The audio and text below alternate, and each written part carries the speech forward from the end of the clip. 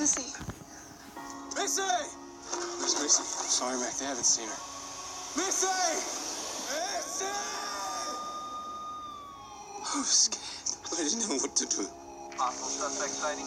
Ground teams found the truck in the mountains. I'm really sorry, Mr. Phillips.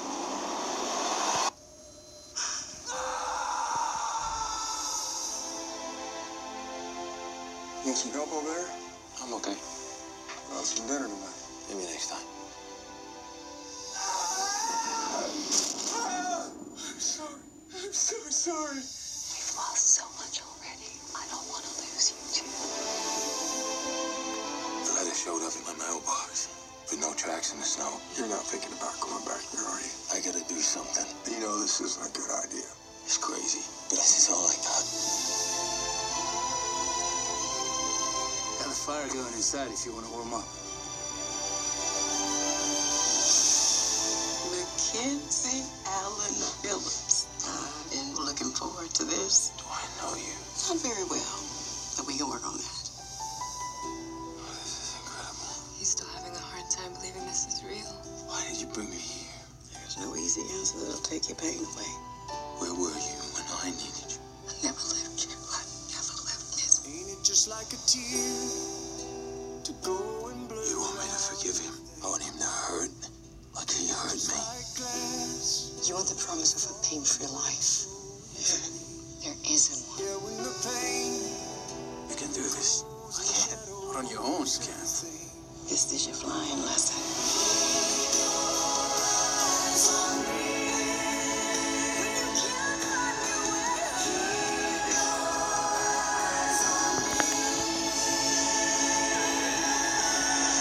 I believe you.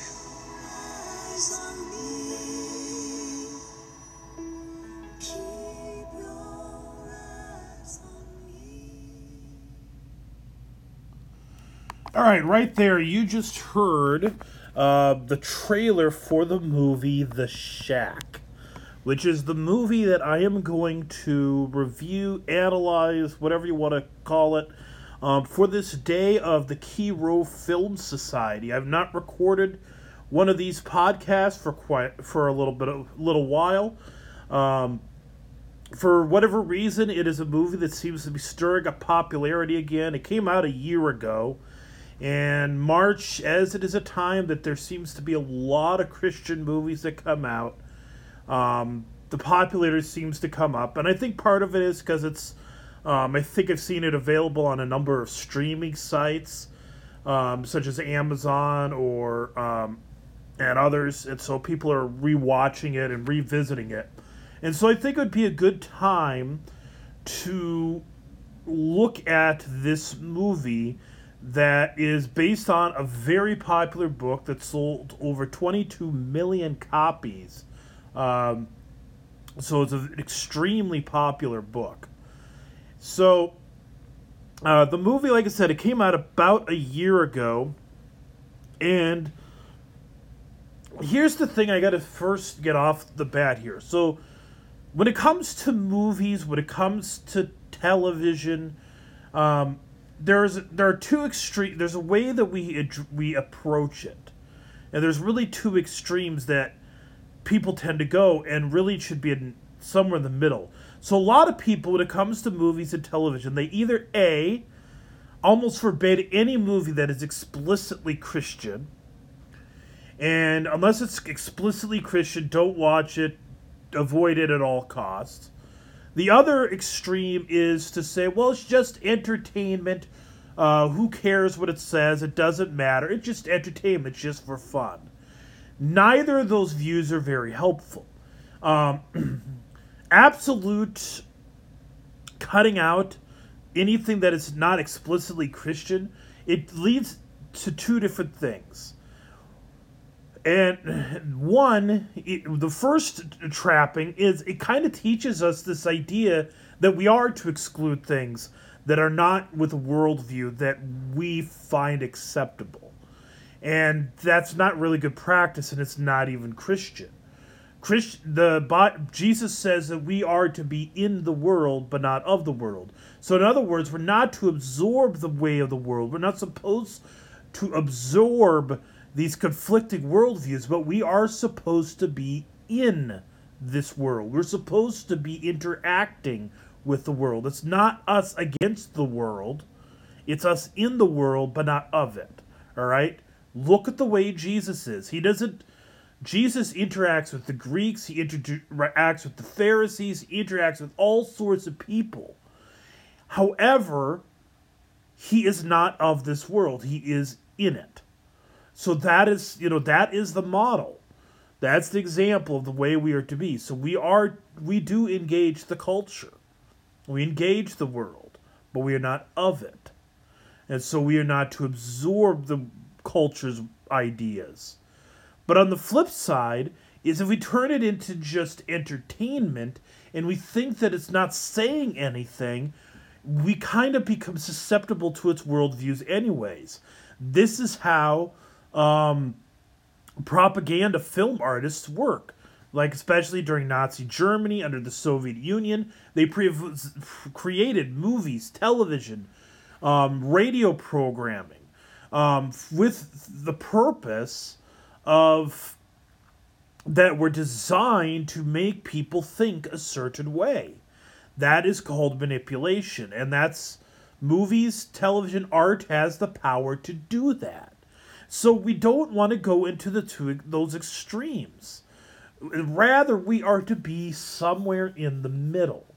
We watch movies with a discerning eye. We watch movies, we can enjoy it, but we also don't throw away caution. We pay attention to it. We pay attention to the ideas that are presented. And I bring this up, I say this because one of the things I find is whenever a movie has anything that's even the slightest of Christian, slightest reference to God, we throw our discernment radar out the window. When in reality, whenever they're talking about our faith, our discernment radar should be on full blast. It should be stronger there than it should even be in a secular movie. Because in many secular movies, they have no intent to make any talk about anything about God.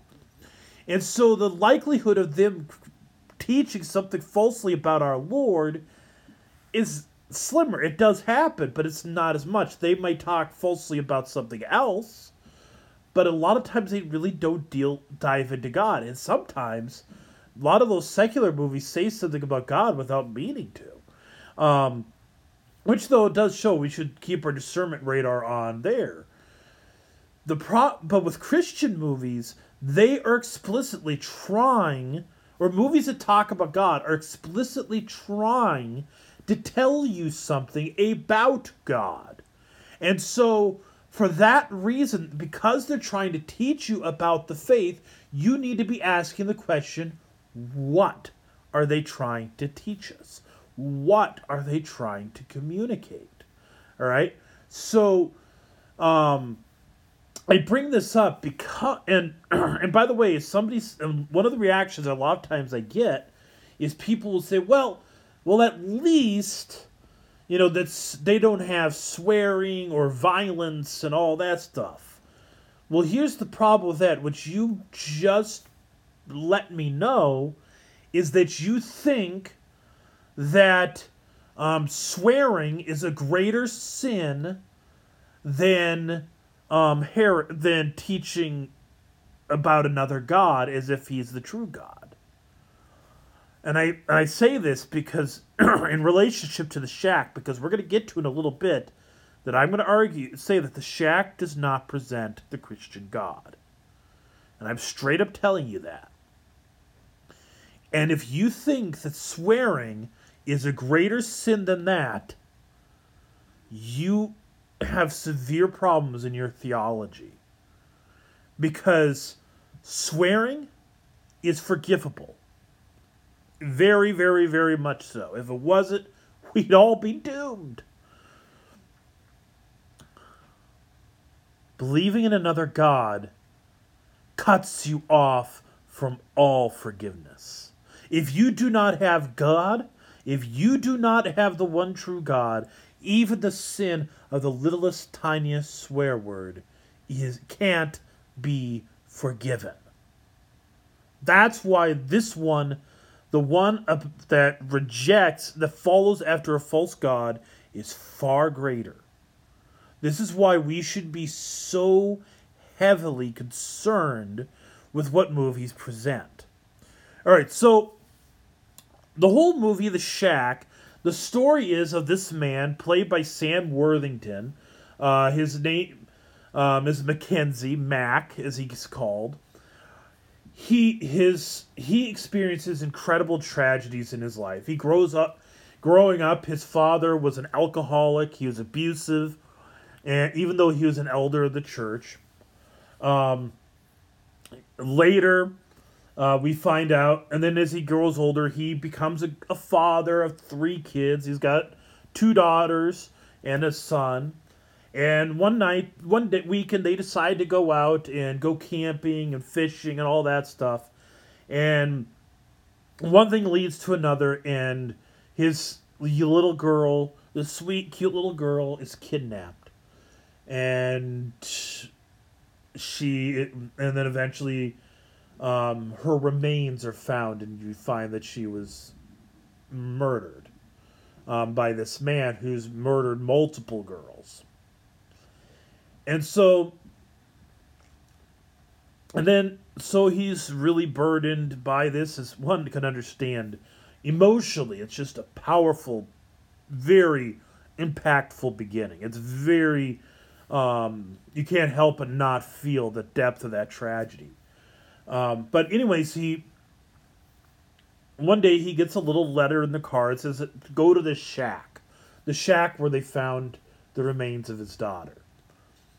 He goes there, and he's led to to this place along the lake, which happens to be the place where he meets Papa, who is this African American woman who is God. And he also meets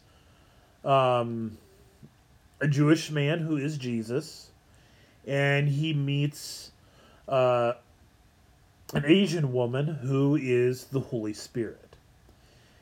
And so what progresses is this whole conversation between the 3 persons of God, and he's learning about faith in dealing with his struggles, his struggle with the loss of his daughter, the struggle with his anger at God, his anger at himself, and things of that sort. And I'm gonna start with, because I've upfront told you I'm not a fan of this movie. Before I do that, I'm gonna deal with what is good in it. The strong points in this movie is the character Mac, like I said, he's struggling to forgive. Specifically, the guy that murdered his daughter. And understandable, that is an incredibly difficult evil to forgive someone of. If somebody did that to someone that I loved and cared for, I'd have a heck of a time forgiving too. And the reality is that most of us, we carry sins against us that are much smaller than that. And we have troubles forgiving it. And in the movie, you see it being compelled that this man is being compelled Mac is being compelled to forgive this man for what he has done. And I think that is, that's a great message. And it is a tough thing to forgive people when they've wronged us severely. And so I applaud that concern. And I'd say but the thing is that, and of course, dealing with anger is another issue in there. which is very much closely connected. But here's the thing is, so that's pretty much the strength of the movie. The movie, at the outset, seems like it's got a good story, but at the end, it feels a little bit like What Dreams May Become, I think it's called. A Robin Williams movie. Very Eastern mysticism, very much playing into the movie. But what really is the problem with this movie is quite extensive, and it comes from the fact is that William Paul Young, who wrote the book, does not have a worldview that is consistent with Christianity. And this worldview comes really, really early on. The little girl in the movie, the one that ends up being killed, asks a couple good questions, really. And they're questions that Mac, doesn't understand. And this first question I'm going to bring up, I don't think the movie really answers, to be honest. The question was, if God is always with us, why does he care if we go to church? Question could be asked. How would you answer that? Why does God care if we go to church if he is with us always? And I'm going to come back to this question. The movie does not answer this question, but I'm going to come back to it. The second question she asked, and this is a good question again. He made Jesus die on the cross, referring to God the Father, that he made Jesus die on the cross? Again, how would you answer that question? So this is major points. And so when he gets to this shack in this beautiful, lush, green-grassed area along this beautiful lake in the mountains of Oregon, I think it probably is, he visits, he's talking with her, and it's pretty early on. He's asking, like, why would you let my girl die? He asked this question. It's the classic question of the problem of evil. It says, you are everywhere. You know everything. Why did you let my girl die? This is the classic question, the classic problem of evil. And it's put it into, so basically the classic problem of evil is, if God is all-powerful, if he is everywhere, if he knows everything, why is there evil in the world? So if there's evil in the world, he must either not be all-powerful, he must not be everywhere, or he must not know everything. Or he's not good. So that's the classic argument in regards to the problem of evil. And here in the movie, he asks that question, and he makes it very personal. And it's a good question. The question, though, is this movie brings good questions. I ain't going to deny that. The problem is, how does the movie answer these questions? And so, he confronts Papa, the father. And by the way, I want to get a straw man argument out of the way.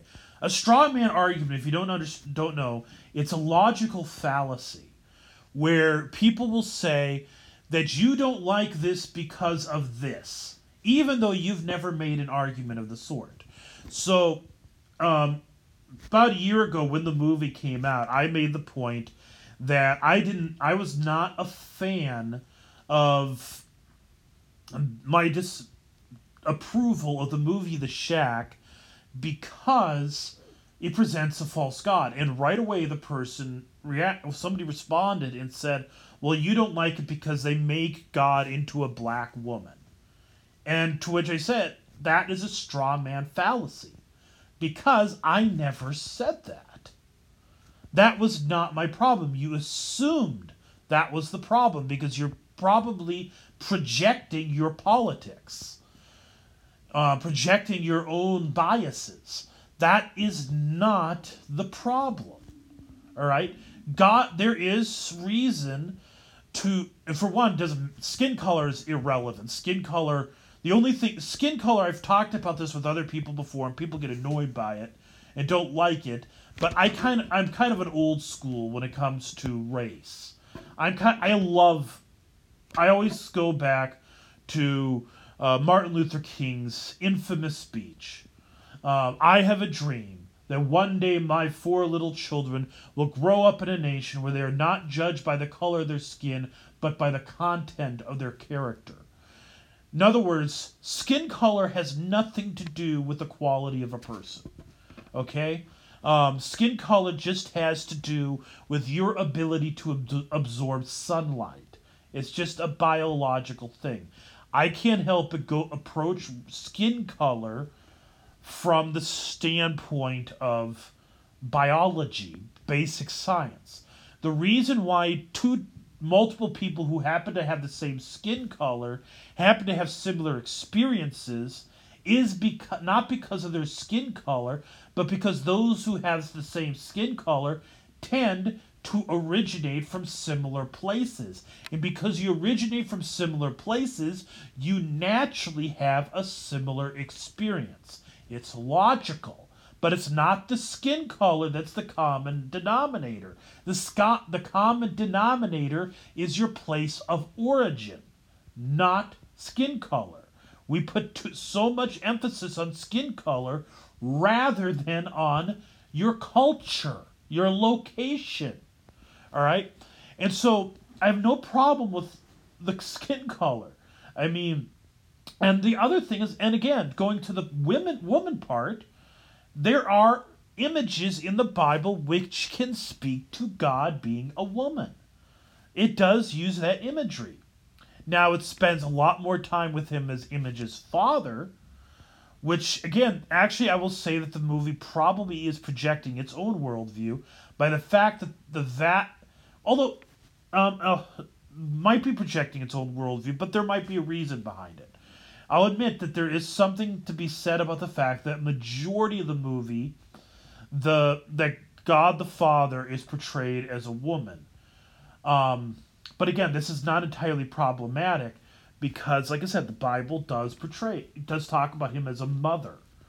But again, this might also be because of the fact that he had a poor relationship with his own earthly father, and so Papa portrays himself as a mother. Part of me thinks that by the end of the movie, he should be a father because he reconciles with his father and he comes to terms with him, and so, and then he should be at ease with a God the Father as opposed to a God the Mother. But that's not really my issue. That's really a small thing. It could be discussed, but it's not a real major issue. Here is a major issue. This is the part where very early in the movie, very early in its representation of Papa, do we get this idea, this problem of which God they are presenting. And that is that the father, so he's talking to the father, he says, I've heard that story. My God, why have you forsaken me? So he's asking, you abandoned your son on the cross. And this is a dynamite moment. Theologically, if this question came, if an Orthodox Christian had that question passed on to them, good question, good moment. Another one of those good questions. The movie does this, and I ain't gonna lie. The movie brings good questions. The problem isn't with the questions. The problem is with its answers. And so the answer could have been, well, I didn't force him. I didn't make him go to the cross. And so and it does say that he chose to be on the cross, but it doesn't talk about why he was there. Instead, it says, we were there together. I never left him. I never left you. That's the response. But he didn't leave him. God the Father did leave the Son on the cross. He did abandon him. Jesus said, my God, why have you forsaken me? Jesus can't lie. He said it right there on the cross. It is recorded in 2 of the Gospels. It is a prophecy from Psalm 22. So to say that he didn't abandon him is to make Jesus into a liar. And so in order to get himself out of the possibility of Jesus being a liar, he decides that the Father was also crucified, which is why you see in a moment he shows the wounds, or she, Papa, shows the wound in the wrist from the crucifixion, suggesting that the Father was crucified with the Son, but he wasn't. This is what we call, this is a form of Unitarianism, or a form of modalism, or probably better termed modalism, in that the Father is God, the Father is the Son is the Father is the Holy Spirit. This is where you need to go back to this is why we read the Athanasian Creed every Trinity Sunday. Is because, so you don't fall into this trapping that the Father is the Son, and the Father is the Holy Spirit, or the Son is the Holy Spirit. They are 3 distinct persons. They weren't both crucified. Only Jesus was crucified. The Holy Spirit wasn't crucified. Only Jesus was crucified. And I know we are diving into the depths of the Trinity, which, yes, we cannot comprehend. But here, he creates a major problem. And I say he, the writer, not Papa, female Papa. It's not her that's creating the problem. The writer creates this problem by making it that God the Father was crucified with Jesus. So right here, right now, you have been introduced to a false God. All right, so the false God here is not that she's a woman, not that she's black. The false God is that it is not the triune God, which is confessed in Scripture. That is, right off the bat, there's a major problem. And which means the answer to this really good question is not a good answer. Rather, it's actually heresy. It is an answer that, if you believe it, puts you outside of the Christian faith and puts you outside of salvation. This is a greater sin than any curse word in any movie, because it is the one that wipes out the possibility of all forgiveness. All right? So this is what William Paul Young says in regards to the crucifixion. This is, for him, for Young, he actually did a book back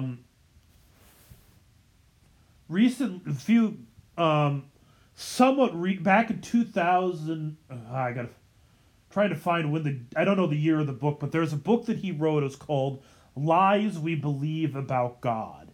And one of the lies we believe about God is that the cross, the crucifixion, was God's idea. This is why this is kind of one of those reasons why I am doing this on Good Friday, is because this book just destroys the message of Good Friday. And William Paul Young does not believe the scriptural meaning behind Good Friday. He says the cross was not God's idea. He calls it a lie. He believes to do so would be to make God a cosmical abuser or cruel and monstrous. See, the problem is that Isaiah 52, verse 13 to 53, verse 12. The suffering servant is a prophecy regarding the crucifixion of Jesus. And there is a multitude of prophecies in the Old Testament showing that God planned for it. That he placed the chastisement of our sins upon him, upon Jesus. But here is the problem, and he does. The author gets it right that it was Jesus' choice to be on the cross, but he doesn't get why he was there, and he does not get that it was God's plan for it to happen, that God allowed for it to happen. Psalm 22, again, another really lengthy prophecy regarding the crucifixion. It was very much, if you hold to the Bible being true, it was in God's plan.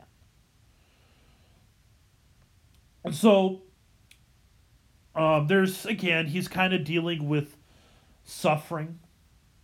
It talks about that, would you like a life without suffering? And he says it doesn't exist. That's true. It doesn't exist. And good moments. That's one of those good moments, those good points. But again, like I said, excuse me, the ongoing problem in the movie is, again, the questions are good. The answers are bad. And it all revolves around the lack of the cross. The lack of the theology of the cross. And the theology of the cross is the heart of our faith. It's the heart of everything. It's the heart of salvation. It is the answer to almost everything that's asked. So let's go back to that question of the girl. He made Jesus die on the cross. Did he make Jesus die? No, he didn't. John's gospel, Jesus says, I am the good shepherd. I lay my life down for the sheep. No one takes it down for me. I take it down of my own accord. All right? So it's of his own will that Jesus dies on the cross. And notice the good shepherd, Jesus teaching about I am the good shepherd, is actually the answer to the entire question. The entire question of the movie. He is acknowledging that there is a wolf out there seeking to devour his sheep. To devour us. To destroy us. He is acknowledging the evil that is out there. So, he struggles with this whole thing. And the marquee moment of the movie is he's in this cave. And he sits on the seat. He meets a woman called Wisdom. And they kind of like that. That's a play on Proverbs, reference to Lady Wisdom.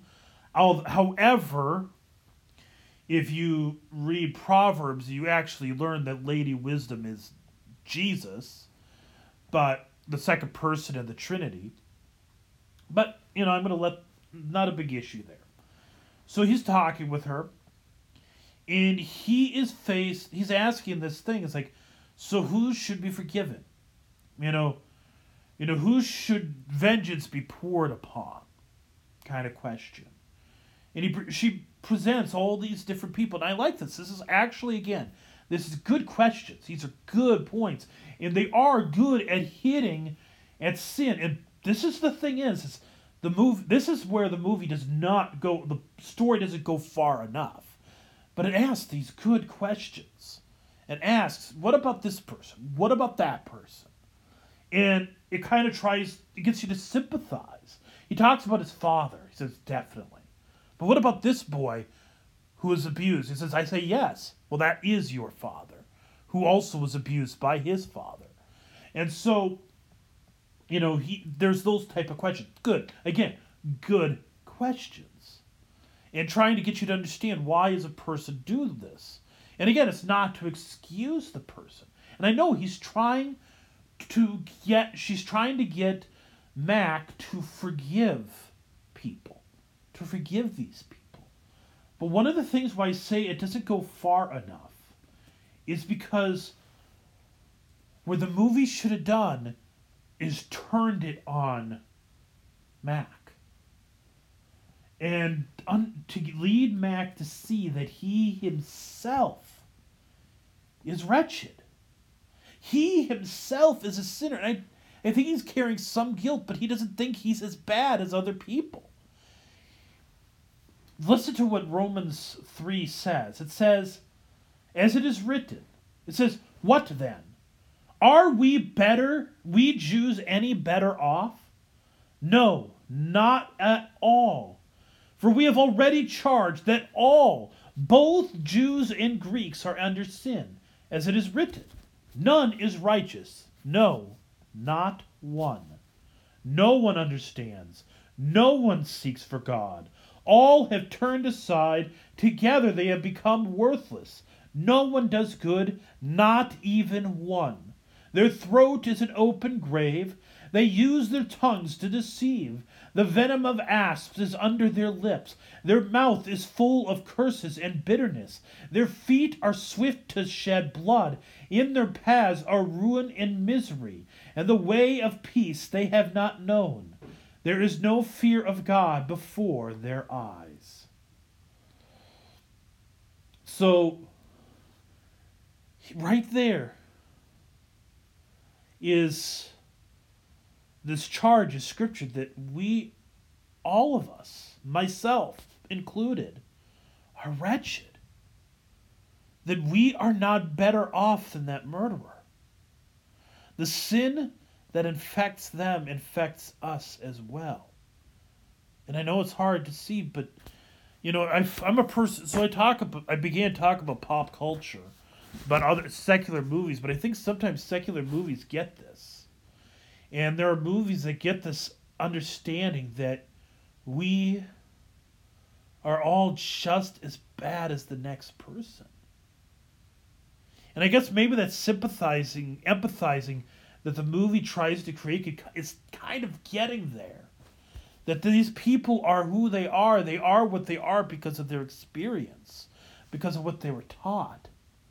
And kind of carrying the reality that we, all of us, are no better. I can't help but think of one of the most infamous Batman graphic novels. It's called The Killing Joke. It's a controversial one because of just how dark it goes. And you have this character, the Joker, who, if you know Batman, you know who the Joker is. He's just absolutely evil. And he does these horrible things, but through the course you find out his backstory. That he had this really, really awful day that involved the murder of his wife, who was pregnant with his child, and him falling into a vat of acid. And that is what led him to being the Joker. And so the whole story is about him proving to Batman that every human being, every person, is one really bad day from being like him. And the reality is there's truth to that. And I believe that the Shack was stepping into that truth. It was there. It was almost there at that point. And I think it was trying to get to that, but it did not go far enough to turn it in on Mac. Well, Mac is confronted with this question. He has two people. He has his daughter and his son. Both of them are not very good right now. And so he asks Mac. And so Wisdom asks Mac, which one should go to hell? Your son or your daughter? He says, I can't make that choice. I can't choose one or the other. And eventually he gets to the point where he says, take me instead. Take me. And Lady Wisdom says to him, now you know Papa's love. But here's where the movie comes short because it doesn't tell you that God actually, see what it does is it's actually going into, it's actually, you would think that it's pointing to the cross. And I think sometimes we as Lutheran, if you're an Orthodox Christian, you might naturally implant that answer in for yourself. But that's not what the book is doing. The movie is going to the universalism answer. Because this is what William Paul Young, who wrote the book, says. He says, the good news is not that Jesus has opened up the possibility of salvation and you have been invited to receive Jesus into your life. The gospel is that Jesus has already included you into his life, into his relationship with God the Father, and into his anointing in the Holy Spirit. The good news is that Jesus did this without your vote, and whether you believe it or not won't make it any less or more true. So are you suggesting that everyone is saved? That you believe in universal salvation? That is exactly what I am saying. So this actually goes with a quote, another quote in the movie where there's this line from Papa. She says to Mac, you are imagining a future without me, and that future does not exist. One might think, again, you might be supplementing your own worldview and thinking that she means that if you're not with me, you have no future. No, what she is saying is that you have me whether you want me or not. Whether you believe in me or not, I am in your future. This is what we call universalism, that all people are saved, no matter what. And this is kind of a reaction to the Calvinist double predestination. See, in the Calvinist tradition, they have what is a doctrine that's known as tulip. And sometimes you'll hear about Calvinists, the 5-point Calvinists. And what they're referring to is the 5 points of tulip. So the 5 points of Calvinism, tulip, is what it's called. So it begins, T stands for total depravity. In other words, that every man is sinful from nature. This is something that, as a Lutheran, I could get behind. We are born totally depraved. We are born enemies of God. Ephesians 2 confesses this, that we are born children of wrath. And by the way, and I'm going to come to this, and this is, by the way, another issue in this movie, where he asks, so is this where the wrath of God comes? And she goes, wrath? What are you talking about? And so she acts all suspicious, like she has no idea what wrath is. That God doesn't have wrath. No, that is, again, that puts a huge swaths of Scripture. It throws huge portions of it out. God is definitely portrayed as having wrath all throughout the Scriptures. You have to throw out a large amount of the Bible in order to say he has no wrath. Okay? But it does go there, that he has no wrath. He does. And I'm going to get to that more. I'm going to come back to that again more. So, anyways, T is total depravity. We are sinful. U, unconditional election. That God chooses his children for salvation unconditionally. There's nothing you do for your salvation. Again, I could get on board on this. But this is where where we begin to disagree. Limited atonement. In other words, that Jesus died for some, but not for all. The problem with that belief is John chapter 2, where it says that Jesus' atonement was for the sins of the whole world. Which, and by the way, this seems to agree with the view of the shack, but we're going to come back to that. Irresistible grace.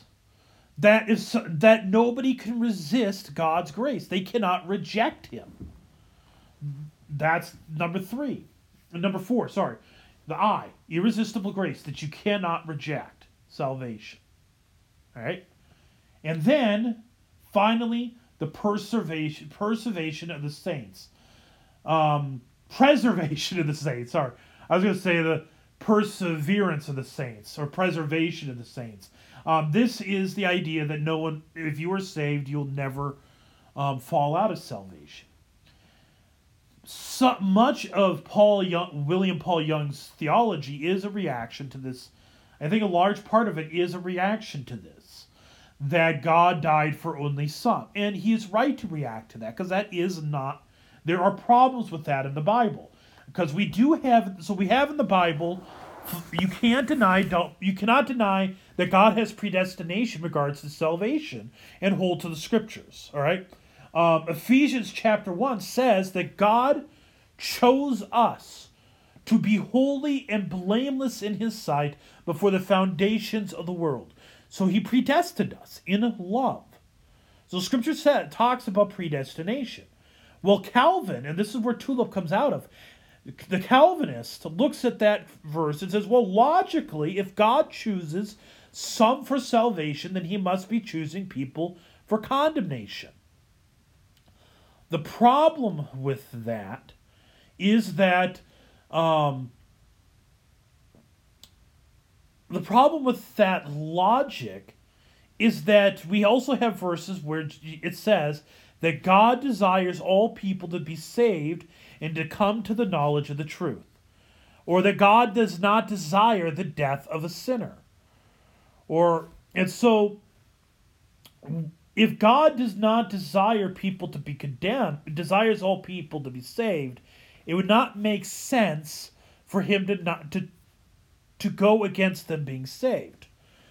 So if you believe that he chooses some for salvation, some for hell, why would he say, well, I want you to be saved, but go to hell? That doesn't make sense. And it goes with that, the shack, actually here, they get a good point. That all people, all human beings are God's creations, and he loves all people. For God so loved some people? No, God so loved the world, the whole world, every man, woman, and child, from the most vile to the seemingly most innocent. But as I just said, none of us are actually innocent. None of us are good. But he loves them all. Every last one of them. And so it would not make sense for him to choose someone he loves to go to hell. Okay? Now, the Arminian, the way they answer this problem is say, well, then the choice is up to you. You choose condemnation. You choose salvation. But that's not right either. See and I think that the shack may be trying to answer scripture where it says that God chose us before the foundation of the world. They see that. So if God doesn't want people to be condemned, if God chooses us for salvation, then obviously the answer must be that all people are saved. That must be the answer. And so, but the problem is we have Jesus' own words. The Gospel of John is very much one that stands out in this regard. There's obviously John 14 where he says, I am the way, the truth, and the life, and no one comes to the Father except through me. But listen to this. He says, so Jesus said to the Jews who believed him, if you abide in my word, you are truly my disciples, and you will know the truth, and the truth will set you free. He is the truth. Jesus is the truth. And the shack got that one right. I like that. It got it. It says, The truth is a person. He's out in the barn. So referring to the guy that's supposed to be Jesus. So yes, Jesus is the truth. So when we say we worship in spirit, those who worship me will worship in spirit and in truth. That means they're worshiping in the Holy Spirit and they're worshiping in Jesus. Okay, Jesus is the truth. But Jesus answered them, "Truly, truly, I say to you, everyone who practices sin is a slave to sin. The slave does not remain in the house forever. The Son remains forever. So if the Son sets you free, you will be free indeed. I know that you are offspring of Abraham, yet you seek to kill me, because my word finds no place in you. I speak of what I have seen with my Father, and you do what you have heard from your father." They answered him, "Abraham is our father." Jesus said to them, "If you were Abraham's children, you would be doing the works Abraham did. But now you seek to kill me, a man who has told you the truth that I heard from God. This is not what Abraham did. You are doing the works your father did." They said to him, "We were not born of sexual immorality. We have one Father, even God." Jesus said to them, "If God were your Father, you would love me, for I came from God and I am here. I came not of my own accord, but he sent me. Why do you not understand what I say? It is because you cannot bear to hear my word. You are of your father, the devil, and your will is to do your father's desires. He was a murderer from the beginning and does not stand in the truth, because there is no truth in him. When he lies, he speaks out of his own character, for he is a liar and the father of lies. But because I tell you the truth, you do not believe me. Which one of you convicts me of sin? If I tell the truth, why do you not believe me? Whoever is of God hears the word of God. The reason why you do not hear them is that you are not of God."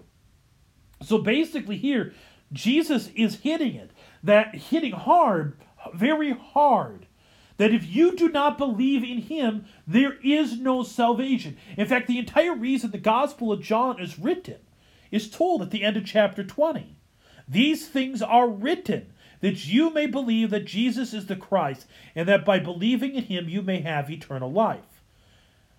Obviously, the opposite is that if you don't believe in him, and the Gospel of John lays this out multiple times, and all the Gospels, Jesus talks about this.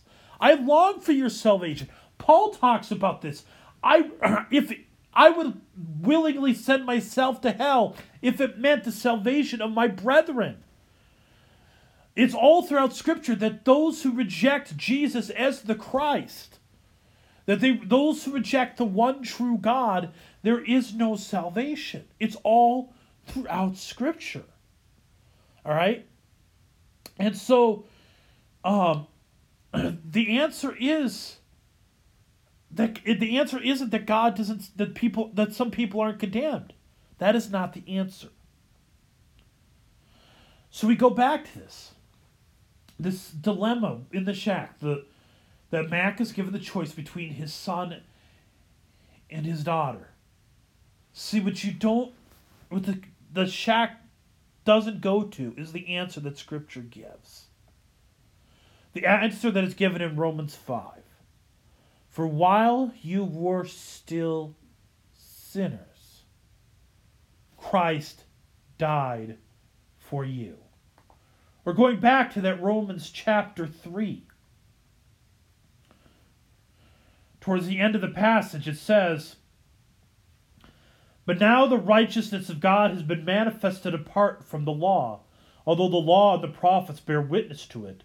The righteousness of God through faith in Jesus Christ for all who believe. For there is no distinction. For all has sinned and fall short of the glory of God." So you see, when Jesus, our Lord, our God, he does see Mac, if there's a real Mac, the hypothetical real Mac, and the hypothetical real murderer. They are both sinners. They are both on the same standing and separated from God.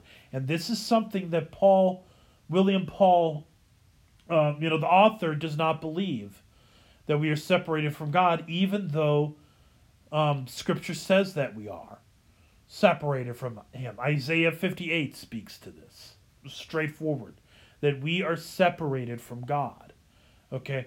And so, but the reality is that we are, in our sinful nature, we are separated from him. We stand on the same terms as the murderer, as the terrorist, as the rapist. We are on the same level as them. We are not good. We are separated from God. So we have so it says, all have sinned and fall short of the glory of God. But here's where verse 24 goes, and are justified by his grace as a gift through the redemption that is in Christ Jesus, whom God put forward as propitiation by his blood to be received by faith. You see, like Mac said, I will put myself in my place of my children. That's what Jesus did. When Jesus was on the cross and said, my God, why have you forsaken me? This wasn't a question like he doesn't understand. It's more rhetorical. He understood. He was letting the crowds know that at that moment, Jesus was damned. Jesus was willingly damned. And understand, yes, he was sent by the Father. But the will of the Father and the will of the Son is one. They have one will, and so is the Spirit. The Trinity don't have three different wills. They have one will. They're united in purpose. And the Scriptures, again, shows the determination that Jesus is in control of everything that happens. See, he went to the cross, and there he was damned by God. He took hell. He was condemned as the greatest sinner of all time because he took on your sin. This isn't divine child abuse. This isn't God, Jesus. This is, somebody, it is him standing in the way of the bullet that is destined for you, destined for me. That's what the cross is Jesus standing in the way of the punishment that is ours, the punishment that we deserve. He took upon himself willingly that he was the payment. He was the debt that atoned for your sin.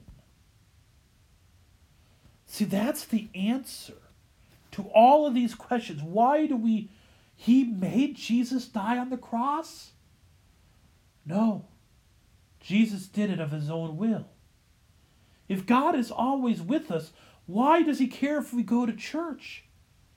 He cares because when you go to church, through the proclamation of the word, through the receiving of the Lord's Supper, you receive his grace and his mercy and his forgiveness. You receive his gifts. That's why he cares. It is indeed because he loves you. See, in the movie it talks about, wrath. What's that? No, he has wrath. God has wrath. But he poured it out on his Son. He poured all of it on his Son, who willingly took it of his own will, that you may not take it, because all people are his children. So here comes the question, the classic question. Why are some people condemned then? For William Paul Young, the answer is that no one is condemned. All are saved. It is impossible to be separated from God. that there is no condemnation, there is no hell. See, the reason why someone is condemned is because they say to God, no, I don't want your bloody salvation. Literally, I don't want it. The reason is because they rejected him. See, there are two people in this world, as C.S. Lewis stated it. There are two types of people in this world.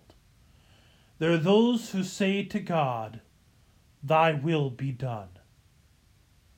And there are those to whom God says, thy will be done.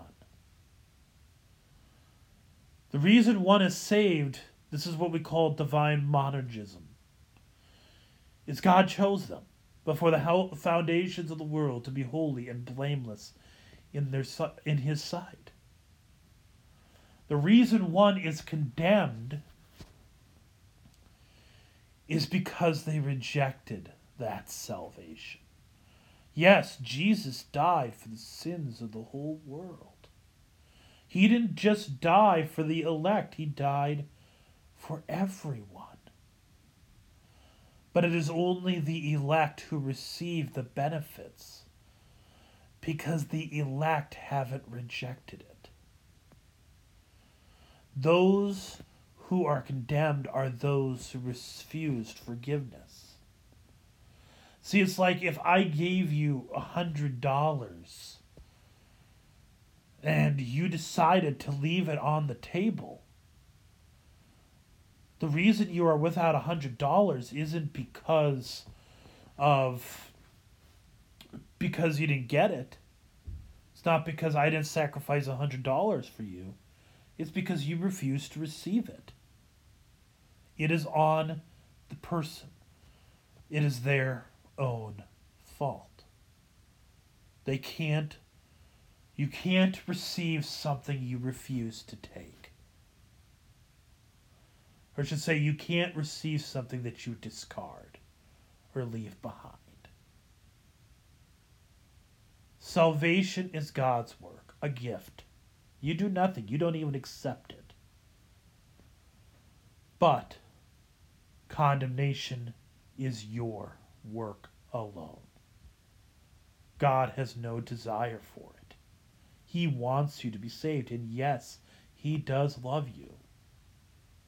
You were created not to be loved, as the movie says. You were created to serve him. And he does indeed love you. He didn't create you to be loved. He loves you because you were created by him. Because you're created by him, you are loved. You were created to serve him in many and various ways. The theology in the movie, it's ultimately the religion that we want. The movie is very emotionally manipulative, which I think is why it's difficult to go after this movie, because it does strike so many emotional chords. And frankly, like the devil likes to do, he blends a lot of truth with the falsehood. And the falsehoods are particularly dangerous, because the movie should be constantly going to the cross. When it's talking about forgiveness, you should hear about the cross over and over and over. But you can't understand forgiveness without the death of Jesus. And you can't receive it without his death. And yet it's absent in the movie. The only time it's brought up, it is led to horrible heresy. The movie gives us the religion we want. The religion that says that people really are not all that bad. The religion that does not want to hear, my God, why have you forsaken me?" meant that that Jesus was abandoned, because that means our sin really isn't that bad. It's all about letting us off the hook and making us not so bad. And what it does is it focuses very firmly, very strongly upon God's love and throws his judgment out.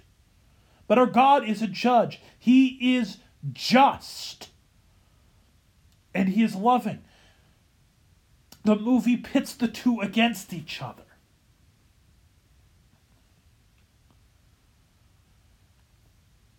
But they're not at odds.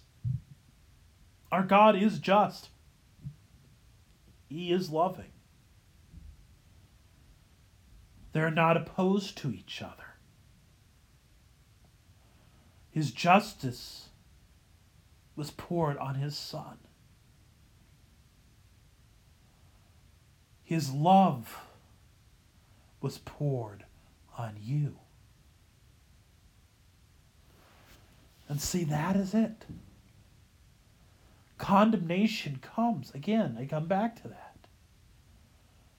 Because somebody says, no, I don't want your love. And when you refuse his love, you only receive his justice. It's like while the guns are firing out, you step in front of the one who's stepping and trying to step in front of you. If that makes any sense. This film, this movie, is, like I said, it is very problematic on many levels. And it completely distorts the message of the cross. It loses the message of the cross. And so, it is not a movie that I endorse. It is not a movie that I promote. And the reason is because it is so heavily emotionally manipulative. And it's trying to communicate what it thinks to be a truth about God. And yet its truths are overflowing with bad. And it will not lead you to the God of the Bible. If you see the God of the Bible in the movie, it's probably because you know your Bible to some degree. And so you should go and make sure you thank your pastors and your parents or whoever has taught you about the faith for doing well. But it is not the God that they're trying to portray. They're intentionally trying to portray this other God. The God that we want, not the true one. So it is with that I leave you. I know that was quite a bit on this movie, and I spent well over an hour going into it because there is a lot in it. There is a lot of things to talk about. So I go to this question. The fundamental questions in this movie. The problem of evil. God is everywhere. God is knows everything. He is all powerful. And yet evil persists. So how do we deal with that? I think we forget the fact that he is indeed all-knowing. He knows far more than you could ever begin to fathom. He knows everything. He knows every little itty-bitty molecule. He knows exactly how every little electrical signal that is working in my iPad as I record this. He knows every little electrical signal that's going to go through my laptop that allows you to listen to this. He knows every ounce of air. He knows how your blood flows, how it doesn't. He knows every beat of your heart. He knows of every mountain, of every person, of every moment, of every hour, of every second, of every day, of every year. He knows it all. In every place, United States, Canada, Africa, Asia, Europe, Australia. He knows all of it. The Pacific Ocean, the Atlantic Ocean.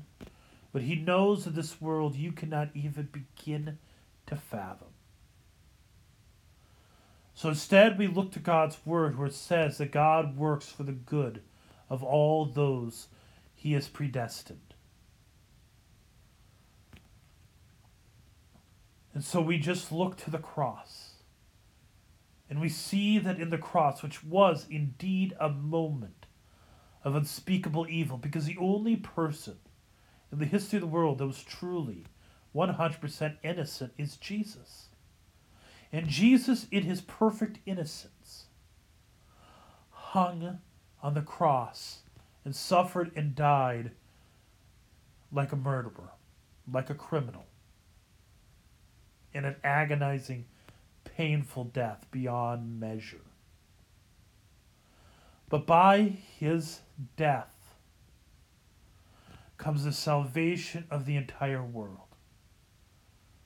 In that moment, which man meant for evil, God used for the salvation of all. For God so did indeed so love the world that he sent his one and only Son, that whoever believes in him should not perish but have eternal life. God shows his love for us, in that while we were still sinners, Christ died for us. So we don't know how God works. We can never begin to understand it. Instead, we simply look to the cross and say, that is how much my God loves me. That is how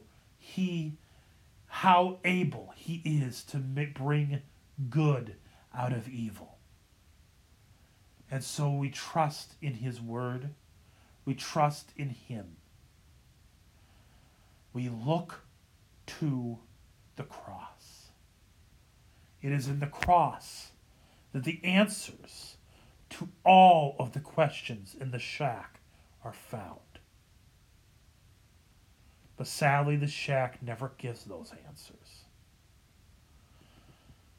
From the quality of a movie, I would say the movie's maybe worthy of 5 stars out of 10. 5 out of 10, so like a 50%. But theologically, maybe a 10%. Because I won't say it has nothing good in it. It has a few good things here and there. But what it misses are huge misses. That without him, without the true God, and without the death of Jesus on the cross, you have nothing. So it's there I leave you, and I'm probably going to sometime soon review the movie The Case for Christ, which was another Christian movie that came out last year that did not get anywhere near the popularity. And the reason I want to review that next is because I don't want you guys to think that I am being mean about movies, Christian movies, just because they're not Lutheran. Because that movie, I'm going to say The Case for Christ, for the most part, is a pretty decent movie. At least from when I watched it a year ago. So I'm going to review it again, watch it again, and I'll come back to you with a review on it. So there are good Christian movies out there.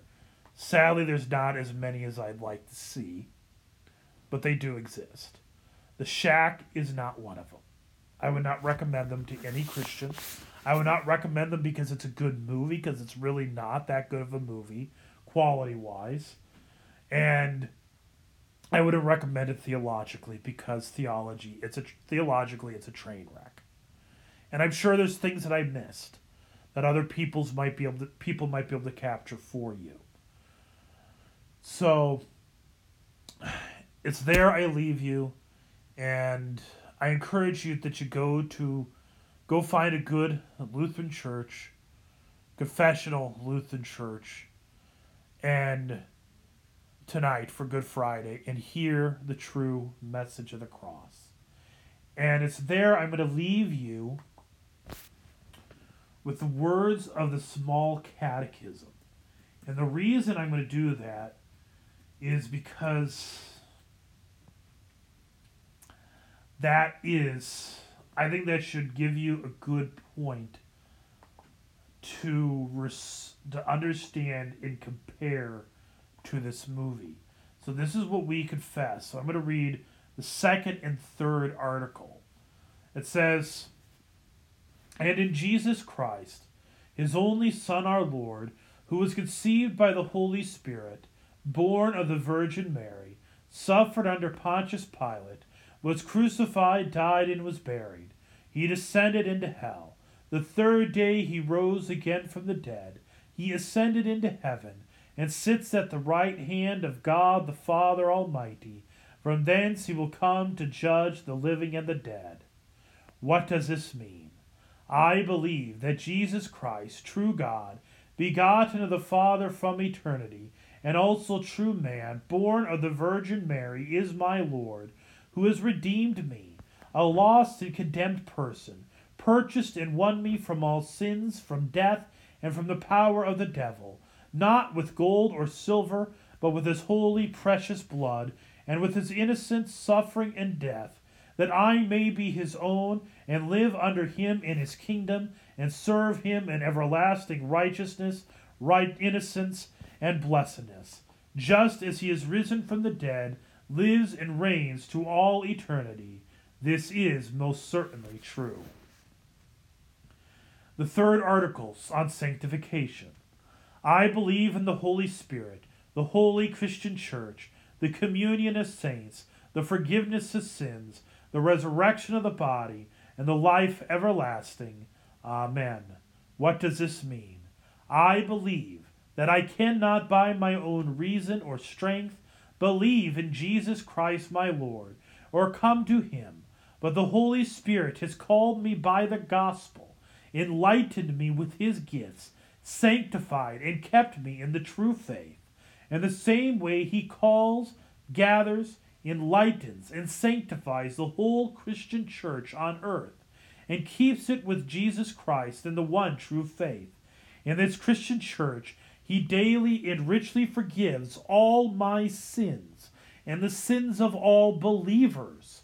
On the last day he will raise me and all the dead, and give eternal life to me and all believers in Christ. This is most certainly true. It's there I leave you, because I wanted to leave there because those are points of comparison. Compare what we confess as Lutherans to what is in the shack. And I'm hoping that if you heard in what I've said and compare it with what you know of Scripture, you'll see the consistencies are massive. Even notice the one little moment where Mac asks the son character, he asks him, he says, what about religion? He says, religion is, what is it? Sorry, I got to look up the quote. I have it right here. Religion's too much work. Note, the Bible has nothing to say against religion. That, again, is us inserting our worldview into the Bible. In fact, we have in James an uplifting of true religion. That religion isn't bad, unnecessarily. It depends on what your religion is. Secondly, there is this thing where he says, I am not a Christian. Well, of course, Jesus isn't a Christian. He is Christ. See, Christian means little Christ. He can't be little Christ because he is the Christ. Jesus would not say anything bad about being Christian because we are called to be just that. Jesus says, pick up, if you are to be my disciple, you must pick up your cross and follow me. That's what it means to be the Christian, is to bear a cross. It means to suffer on his account. To have the Son kind of speak lowly of the concept of being Christian is not biblical. Being a Christian is extremely biblical. It's literate. What the word Christian means Christ follower. And I know there are people in modern day wants to apologize for that word because it has a nasty connotation. Well, Jesus has a nasty connotation. For many people, are you going to apologize for him? At some point, we need to stop apologizing for words that are biblical and words that we are to stand behind. Words do indeed have meaning, and there are some that we can't fall apart and leave behind because someone finds it offensive, because what we are leaving behind is of absolute importance. To be a Christian means to be a little Christ, to suffer for others, to suffer for the sake of the gospel, for the salvation of others. That means you're to be a witness. Jesus is your Christ, and you are his mask in this world. To be a witness of that gospel in this world, and that means suffering. And your job as a Christian, to be truly a Christian, a little Christ, is to point to the Christ. So with that, I leave you. The Lord bless you and keep you. The Lord make his face to shine upon you and be gracious unto you.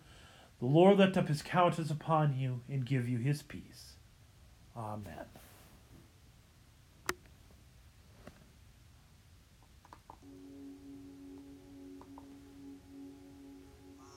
Song is love unknown,